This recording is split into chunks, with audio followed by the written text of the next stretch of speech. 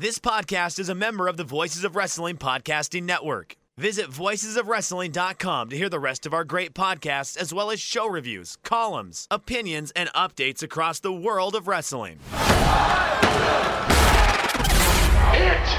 my music. Break it down. Oh, you didn't know? Stand back. I'm a nice man. Mamacita. Do you smell what The Rock is cooking? Eat me.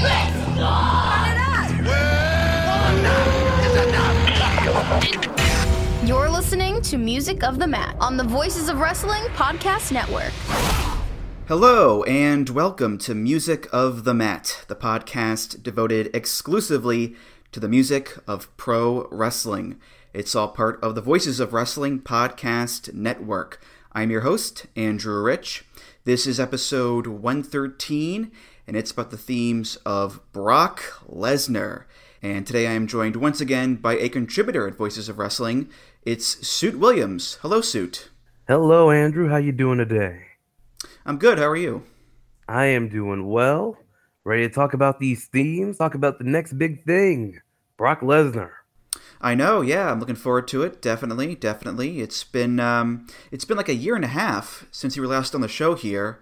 The 2019 Year in Review episode, I believe it was. And boy, oh boy, did we not know what was to come over the next 18 months. I mean, disease, despair, moral decay, hopelessness, and that's just the Fiend. I mean, there was a lot of other bad stuff out there too, of course. But seriously though, Suit, how have you been doing these past number of months? How you been holding up? Man, I've been holding up pretty well. I don't know if it was before or after we recorded, but I got fired from one job, hired to another. Then I was deemed essential and worked through the whole thing. And then things kind of haven't changed for me because I've still been going to work. I've still been doing my thing. I've just been doing it with a mask on. And now I'm doing it vaccinated. Which, if you haven't, do that. Please? Yeah, I'm in the same boat pretty much. I never stopped going to work this entire time. But I'm all vaxxed up now, which is great. Looking forward to getting back out there and going to the movies actually in a few days to see Black Widow, which I haven't done in well over a year, which is pretty nuts. I think the last movie I saw in theaters was Knives Out. Not looking forward to the prices, mind you, of course, but it is what it is, Suit, I guess. Yeah, it's just a necessary evil, but I think Knives Out was the last movie I saw in theaters too, unless it was Halloween. It was either Halloween, Knives Out, or that Adam Sandler gambling movie that I can't think of the name of. Uncut Gems. It was one of those three that were the last one I saw in theaters. It's funny because those are three distinctly different movies, and it's been so long you can't remember which one it was, right? Yep, especially this far out. Yeah, well, I know you went to Double or Nothing a few months ago as well, and you raved about that, and I think that's something that every wrestling fan should try to go to and experience now that we're, quote-unquote, coming out of the pandemic, so to speak, is to, go to a show and be part of that live crowd, because I've said it before, but, watching it on TV, it makes all the difference in the world to have a big, loud crowd at these wrestling shows making noise and reacting to things, and it looks like so much fun to be part of that, Suit, Yeah, it was something else, and watching it back on tape, I can tell you that the crowd was so much louder in person that, I might have forgotten how it was to be in like a hot wrestling crowd. So just being able to be back in that and feel that and experience that was just something really special. And it's something I'm going to be doing again because I'm going to All Out in Chicago. So if anybody's down there Labor Day weekend, come say hey if you know what I look like, which you should because it's on my Twitter. Yeah, I'm hoping to go. I'm hoping because right now I don't know if I can because it's Labor Day weekend and a lot of people take that weekend off at work. And in my position, someone has to cover for me. So, fingers crossed I can be there in Chicago for that show. But I do know for a fact that I'm going to be at the Dynamite in Boston in a few months. It got pushed back again to October, but damn it, I'm going to be there. I've done my waiting suit. 12 years in Azkaban. I've done my waiting. But maybe we'll see Brock Lesnar there. Who knows? Oh, yeah. Who knows? Who knows for sure. Yeah. And speak of the devil, we are here to discuss the not so extensive theme history of one Brock Lesnar, or Bork Laser, as the famous meme goes, the Beast Incarnate, multi-time WWE champion, IWGP champion, former UFC champion as well. Brock is one of the big stars in wrestling, and one of the few true stars that WWE has had in the past decade or so.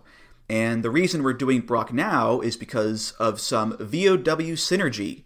Because soon you are doing a series of articles at VOW called The Brockumentary. Do you want to tell people about that? Yeah, so the Brockumentary is an idea that I had while ago, where I do a retrospective on Brock Lesnar's first run through WWE from the night after WrestleMania 18 to WrestleMania 20, which is wild how short that sounds. But yeah, and then throughout I add a perspective from Brock himself from his book Death Clutch that he wrote in, I believe, 2011, right before he came back to WWE. So I figured, it would be cool to look back on that stuff almost 20 years out now with thoughts from Brock himself. So I put that together. I got started on that, and I've restarted it in the past year. And yeah, we're a couple chapters in now. The last chapter I did was on the Undertaker feud in the fall of 2002. And the next chapter I have planned is covering Brock's face turn and covering SummerSlam 2002, where he was set to, in the book, he says he was set to wrestle Hulk Hogan, but then Hulk Hogan's back flared up and kept him from laying down for 3 seconds, which is weird. So, yeah, he went from beating Hulk Hogan in Madison Square Garden to losing to the Big Show in 4 minutes, as you do. Hogan and that damn back of his, it keeps acting up. First with Brock, then with Shawn a few years later. It won't go away. I mean, it's like Matt Jackson. The back just keeps acting up on him. It's so unfortunate, Suit. Yep.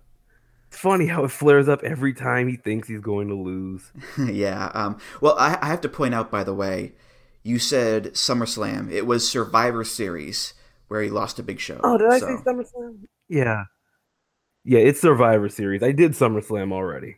But regardless, Brock is such a good subject to do a series like that because he's had such a noteworthy career, even just in that first run. You got the meteoric push at such a young age, beating The Rock at SummerSlam for the belt, the Stone Cold incident, bloodying up Hogan, and the Shooting Star Press botch at Mania, and him leaving, of course, to go to the NFL after Mania 20. So even if you don't cover anything else after 2004, there's still a real goldmine of moments there with Brock to talk about. That's for sure.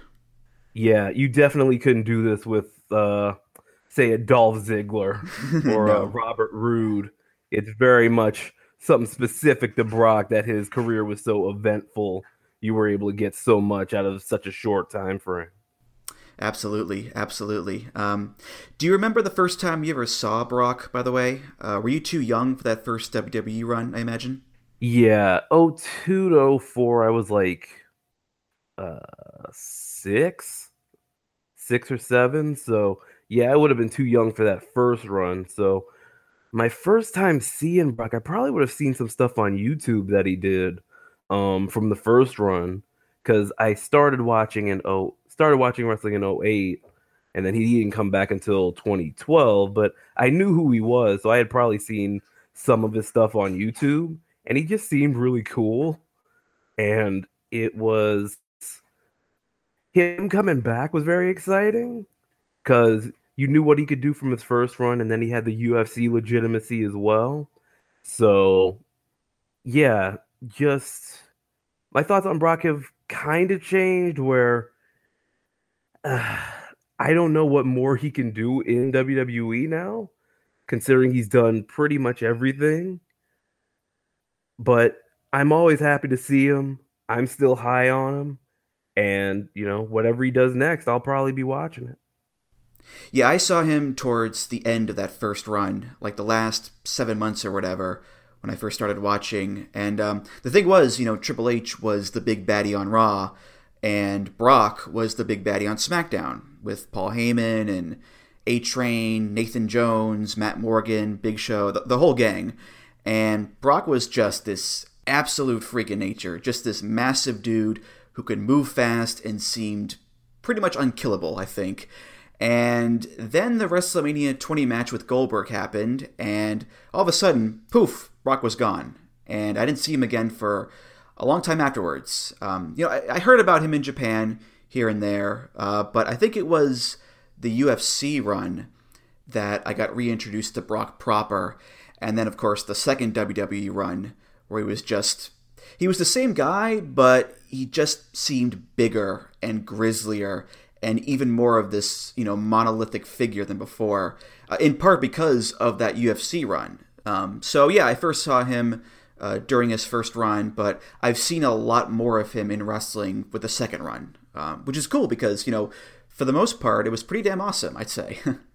Yeah, it's been a really memorable run because you got him ending the streak, him having the first match back with Cena, him pretending Triple H can do MMA, which was fun.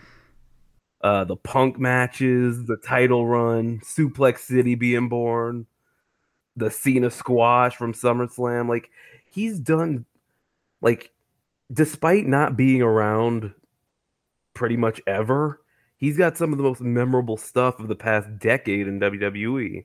And that's crazy when you think about it. Mm-hmm. And like you said, I think it's partly because he's not around all the time, right? He is this big deal, this special attraction who feels important whenever he comes around. And you've brought up a bunch of his big matches and highlights. There was also the Goldberg matches. There was the Cena-Rollins triple threat match, the AJ match, the Bryan match. And again, not everything has landed, but there's some really great stuff there that is elevated because of Brock's specialness. You don't have a lot of guys in wrestling who feel like a final boss. Brock does. Walter does, of course, Shingo as well to an extent, but there's not many others, I'd say, Suit. He definitely has a special feeling about him, and that's something wrestling can use a lot more of. People who feel special, people who feel like an attraction, people who, when their music hits, the feeling in the room changes. And Brock has that in spades. Mm-hmm. And I know he has his detractors as well, of course, especially for his style of wrestling, which has basically become, German suplexes and F5s, and that's about it, really. But honestly, that's what makes Brock unique, too. Especially in this day and age of lore and hidden meetings and voodoo dolls and melodrama and staring at your hands. Why am I so violent? A guy like Brock who just comes in, finisher spams like a motherfucker, and leaves. It feels like a rarity these days, Suit, He's a regular Keiji Muto, except his knees still work. Yeah, not as many motherfuckers as Muto either, I'd say, yeah. So let's get to these themes here, and like I said, this will be a rather short order because Brock's theme history is rather quick to get through. He was an accomplished amateur wrestler during the 90s, but Brock's career as a pro wrestler began in 2000 in OVW, which was WWE's developmental promotion back in the day. He spent his time in OVW primarily in a tag team with his old college roommate Shelton Benjamin called the Minnesota Stretching Crew. Great name. Brock's theme in OVW is by Limp Bizkit off their seminal album Chocolate Starfish and the Hot Dog Flavored Water, as well as the Mission Impossible 2 soundtrack. This is Take a Look Around.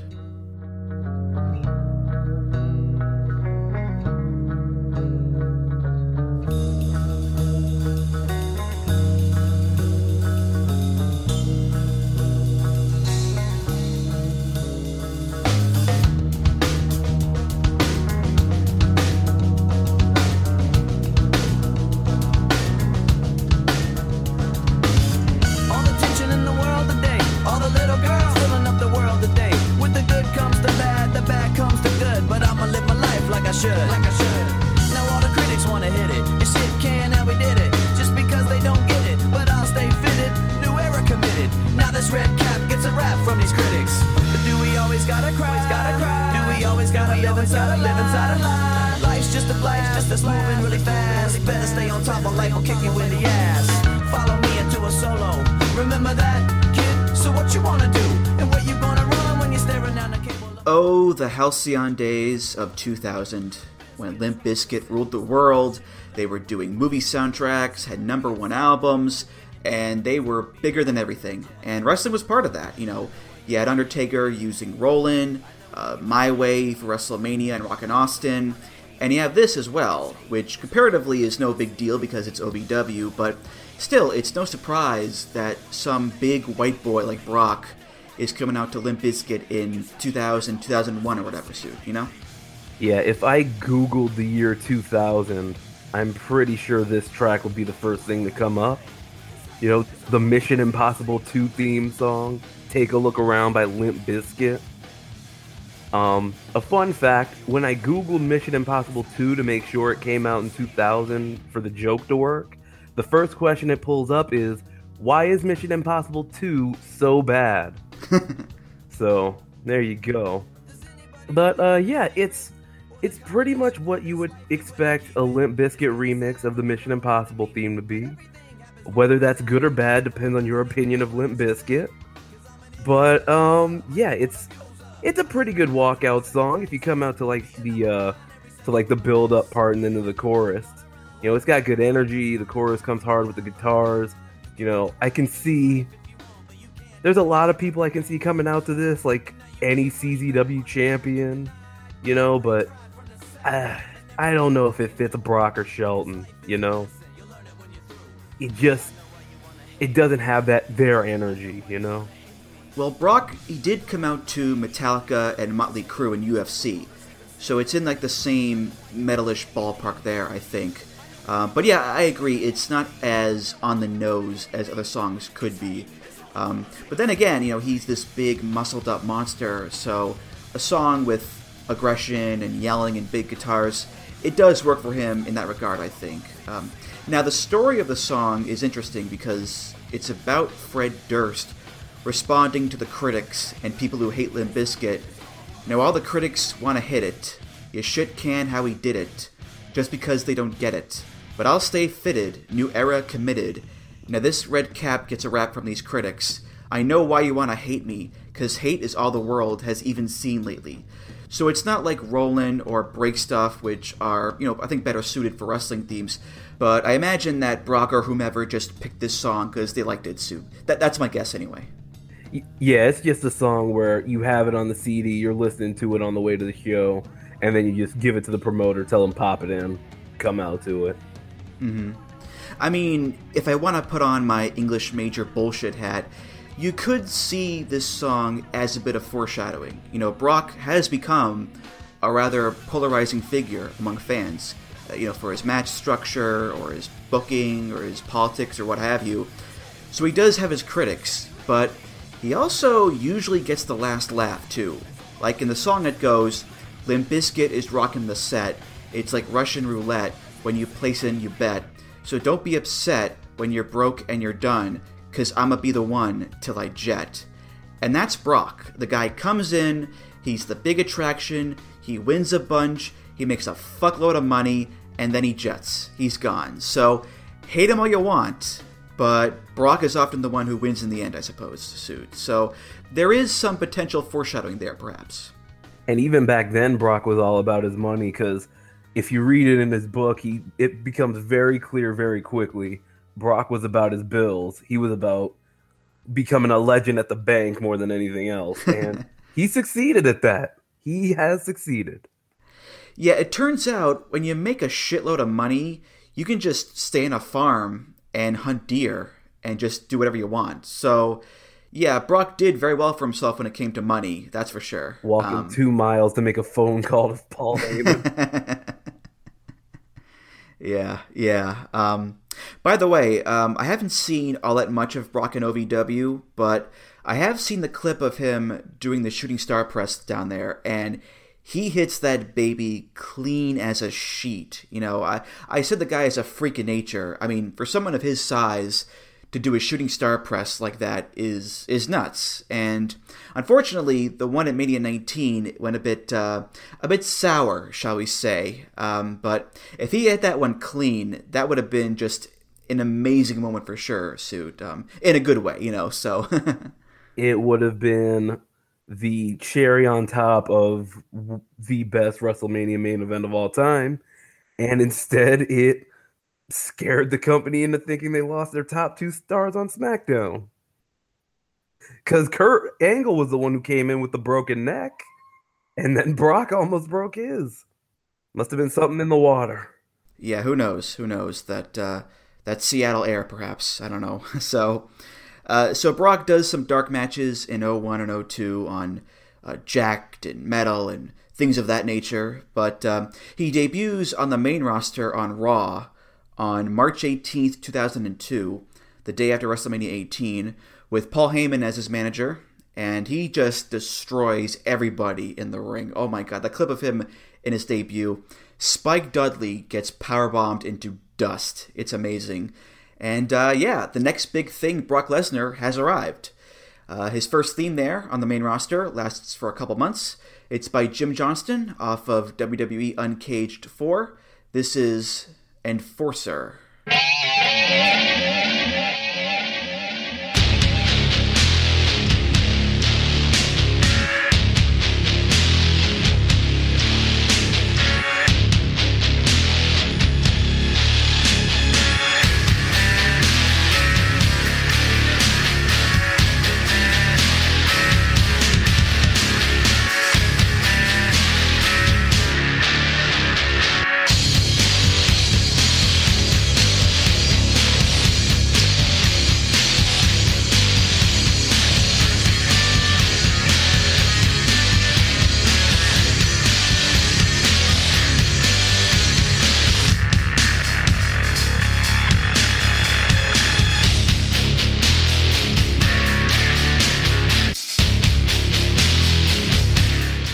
Enforcer, summer glam, a licky boom boom down. Oh wait, that's the wrong song. Sorry about that. When people think of Brock's WWE theme, I guarantee you it's not this, right? This is one of those songs that has become lost to time, mainly because it was only around for a few months. And those first few months of Brock on the main roster, he's not really doing anything of note all that much. He's pretty much just beating up the Hardy Boys a lot. So it's not until King of the Ring that he gets his proper theme and things pick up from there. So it's no wonder that people don't really remember this theme at all, because it's from a period of time where Brock was just getting going. And also, it's just not that memorable of a song either, Suit, right? Yeah, the opening of the song is good, though. Like, it feels foreboding and it feels heavy. And I think if it was connected to a less generic song, it could have been something that worked. But, after that, 30-second mark, it gets, in your generic 2002 hard guitar, for WWF. As it stands, there isn't much special about it. I will say, though, at the 2:25 mark, Jim Johnston does let loose with the guitars. Probably because he knows no one's ever going to hear that part. So he kind of just does his own thing. And it makes me want to go back and listen to other generic themes to see if he snuck little Easter eggs in there too. Because I think that'd be pretty funny if he did. Oh, listen, him and his big, crunchy metal guitars, he likes to get his shit in like Brian Cage, that's for sure. No matter what kind of song it is. But this one, it's like with Limp Bizkit. It has that aggression and heft to it where it can fit Brock pretty well. And it works too with how simple it is, I think. Brock is not this super complex character, so he doesn't need a super complex theme. The problem, though, is, again, that doesn't always make for the most memorable song sometimes, especially when it's used so shortly, Suit. So, in this case, yeah, I think it works for him, but in the long run, it's not going to be remembered fondly. Yeah, and they tried to make it memorable. They tried to add a bunch of different, stingers to it to the start. Yep. They had, guitars. One was a jackhammer. It felt like they were kind of just trying to find They were scrambling to find something cool to start the song off with. Now, I think it would be funny if you imagine them doing that with like Brock quotes that he would later have, like with Stevie Richards, like "I'll show you, you'll see." Imagine that with Brock, like Paul, say something stupid. Him screaming at the Undertaker, "I will kill you." Give me Goldberg. Or the Triple H WrestleMania scream. Ah!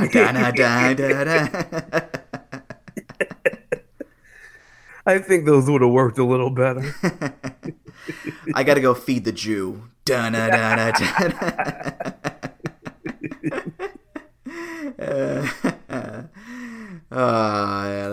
that's great. That's great. But yeah, like you said, every week it was a new intro with like a steel noise or a guitar riff or the jackhammer. Until we get that famous, but that's an iconic intro, of course, that just signals right away you're fucked. It sounds like the roar of some demonic beast that's about to maul its prey. So a lot of different ideas there for the intro, but thankfully they found one that stuck. In the hobby, it's not easy being a fan of ripping packs or repacks. We hype ourselves up thinking, maybe I can pull a Ken Griffey Jr. rookie card, but with zero transparency on available cards and hit rates, it's all just a shot in the dark. Until now. Introducing Slab Packs from ArenaClub.com, the only repack that provides real value, a complete view of all possible cards, and clear hit rates for each one. Now, when I buy Slab Packs at Arena Club, it finally feels like I know what I'm getting. I was able to open an Arena Club slab pack, and I'll be honest, it was a lot better than what you normally do. Say you go to a card show, and there's a random innocuous brown bag of cards, and yeah, you can open it, and look, it's going to be junk. You know what I mean? Like, you know what you're probably going to get in those. Maybe you find that fun, and sometimes I do. Sometimes I like just opening up cards and saying, hey, look at some random cards or whatever. But if you're really in this game to find value and find particular cards, it sucks to have to buy these mystery packs, and it ends up being, almost nothing, nothing of value. Not with Arena Club. You can display, again, of all available cards, hit rates, grading, so you know that when you're opening up the slab pack, you are going to get something valuable. You are getting something good. And Arena Club, in addition to having those great slab packs we just talked about, is also a marketplace for card collecting, buying, trading, selling, displaying, all that sort of stuff. But those Arena Club slab packs, man, they are revolutionizing the repack game with transparency. After your pulls are revealed, they'll immediately be placed in your vault for safekeeping or trading and selling, and you can have them officially graded by Arena Club as well. So again, sending these things off, it's going to be officially graded by Arena Club. And the Arena Club grading process is accurate, fast, and transparent, with full grade rationale provided and explanation of how your card was scored. So whether you're buying, selling, trading, or displaying, Arena Club is the card collecting platform that you have to check out. So right now, I've got a special offer here for Voices of Wrestling Network listeners.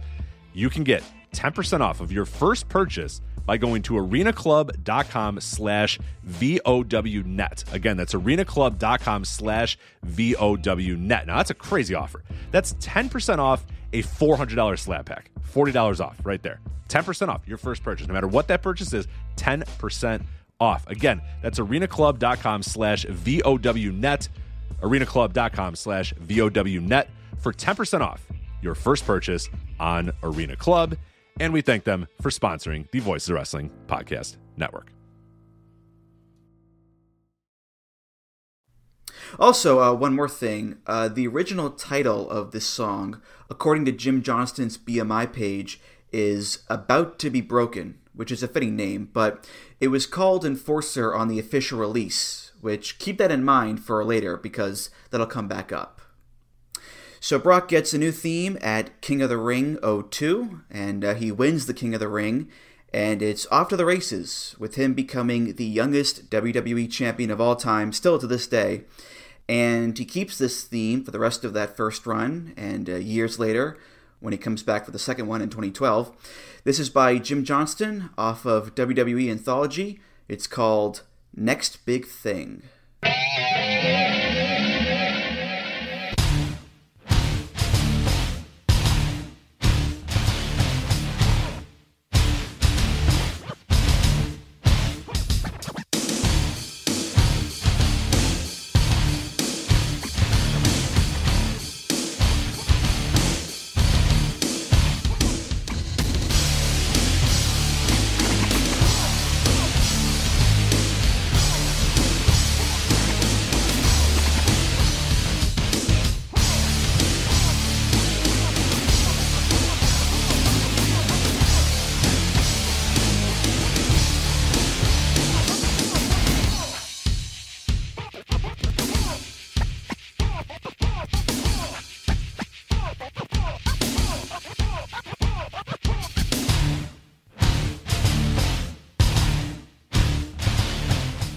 Well, here comes the pain. So they kept the intro from Enforcer, which is great, and they gave Brock a new song, which, again, is fairly simple, but it fits Brock just so well. It's so intense. Those stabbing chords, dun, dun, dun, dun, dun, dun, dun, dun, just full-on attack mode from the jump. There are also record scratches, and a guy in the background going, ba, ba, ba, ba, ba, ba, ba, ba, ba, which is a little odd, but for some reason it works. And again, it's been Brock's theme forever, starting from the actual push at King of the Ring, to beating Flair and Hogan, and then The Rock, and the Big Show and Kurt Angle feuds, and so on and so forth. So at this point, we just can't not think of Brock Lesnar having this song suit, no matter what. Not a lot has sustained since June of 2002. But this song is one of them, and rightfully so. You know, that you did the Taz intro, and I do think Taz has a lot to do with this song being as linked to Lesnar as it is. You know, you hear the intro, and if you're familiar with that point in SmackDown at all, you can hear him going, well, here comes the pain. Like, right as that intro hits, you see Brock doing his entrance. And, yeah, I think Taz had a lot to do with that song being, you know, as iconic as it is with Brock. So, yeah, when I hear this, I imagine like an animal hunting after its prey, like a tiger hunting after like a gazelle or something. Like it's something where it's like you hear the stinger and you know it's all about to hit the fan. You know, when this song hits, you never know what's about to happen. Brock could rip the door off of a car. He can try and behead Zach Gowen in front of his mom. He can come out and dance with the Money in the Bank briefcase. You just never know what he's going to do. And it's perfect because you don't know what Brock Lesnar is going to do when he shows up. You never know when he's going to show up. And that just fits him so perfectly. Him and his vibe just really, really well. And to me, this is one of those songs that is helped a lot by the presentation of Brock and what he's doing, because the song itself is fine, but you add in Taz going, well, here comes the pain, and Brock flexing and jogging in place, the hop onto the apron with the pyro, the entrance video with Brock, you know, shaking his head with the sweat flying. Like, to me, that helps put the song over the top and make it just so much more memorable. It's not just the music, it's the accoutrements, as they say. And again, the fact that Brock does stand out as this striking figure to look at, you know, that helps too, I think, Suit. Absolutely. Absolutely. And here's the thing that a lot of people may not know. This song was not written for Brock originally, because this was originally the song for a little team called the Chicago Enforcers in a little league called the XFL. And when that went bust, Jim Johnston reused this song for Brock, and that has led to speculation that this song, Next Big Thing, was originally called Enforcer for the team name, and then when Brock got it, they changed it to Next Big Thing. And then for whatever reason, Brock's first theme, About to Be Broken, became known as Enforcer. So it's a bit complex, but that's the theory anyway. So, I mean, to be honest, like, if I had my next big star and he had a song from my football league that bombed really badly, I'd change the name too, Suit. So, well, quite frankly, I feel like this theme song is a bit useful. Where's my football? There it is. Yeah. The Extra Fun League. But yeah, that's some trivia for you about Brock's theme. Now, when Brock came back in 2012, I mentioned that he still had this theme song, but then the next year he got a new version of this song, quote unquote, which he now has. So let's hear version 2 of Next Big Thing.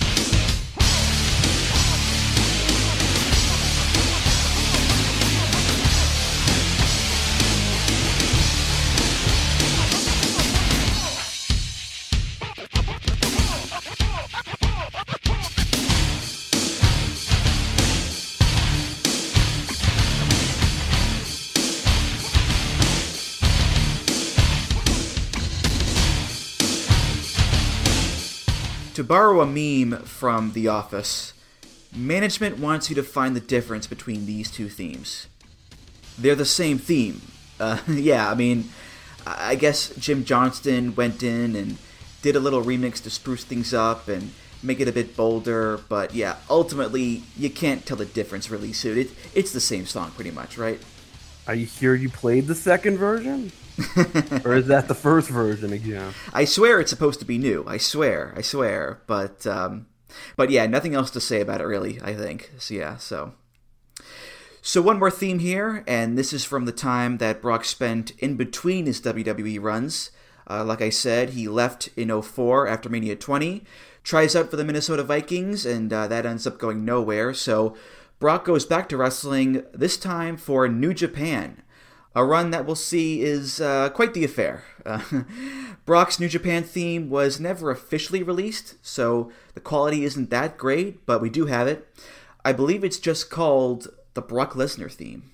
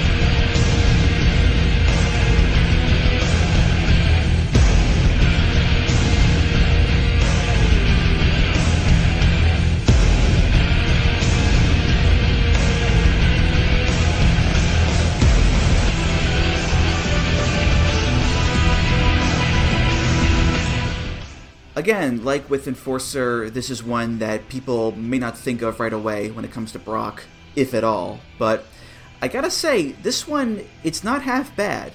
You know, it touches on the familiar with the big rock stuff during the main section, but it also does something new with the intro, with the horns and synths. So, you know, for as maligned as Brock's New Japan run was, and for good reason, the song is, you know, pretty decent, I think, Suit. I would disagree. I do think it fits Brock's New Japan run to a T, in that it is completely forgettable.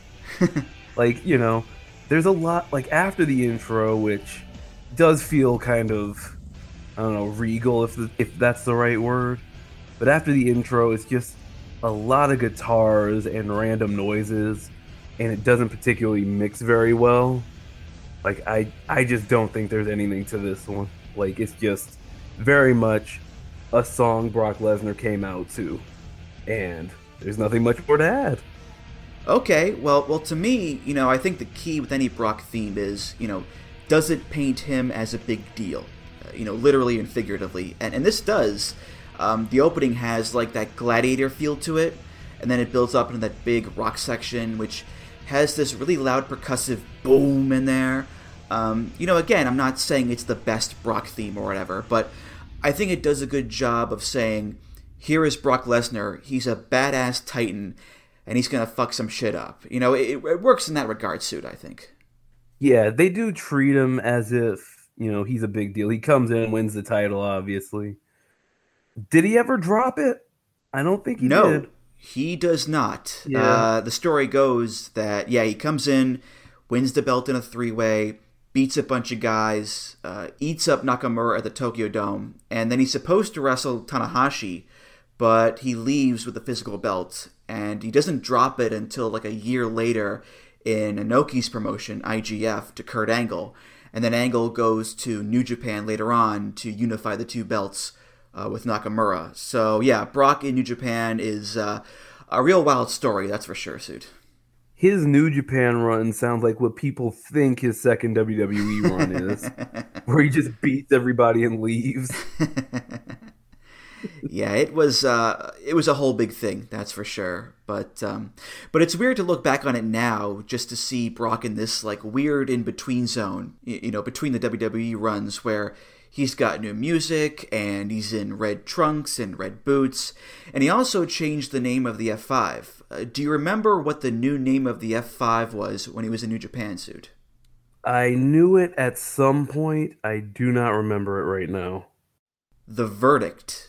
Because WWE tried to file a restraining order to stop him from wrestling in New Japan, which didn't work. So he called the move The Verdict as a little cheeky nod to that stuff. Yeah, he signed this when he got his release. He didn't really look at it, as he says in his book. And so they tried to have him under, I believe it was a 10-year no-compete that included UFC. So, he was right to call it The Verdict because it went in his favor. Yeah, just like how Brock doesn't watch Raw, he also doesn't read the contract. Why would I read the contract, Paul? So for what reason would I do this? Yeah, but Brock in New Japan, crazy days. That's for sure. That's for sure. All right, well, those were the themes of Brock Lesnar, and as we are recording this, Brock is now a free agent. His WWE contract ran out last month, I believe, which means that we don't know what Brock Lesnar is going to do next. He could go back to WWE. He could give Marco Stunt an F5 on Dynamite next week. Like, he could show up anywhere. Or he could just stay home on his farm, too, So, Brock, he's one of those guys who is just comfortable enough where he's in charge of his own destiny.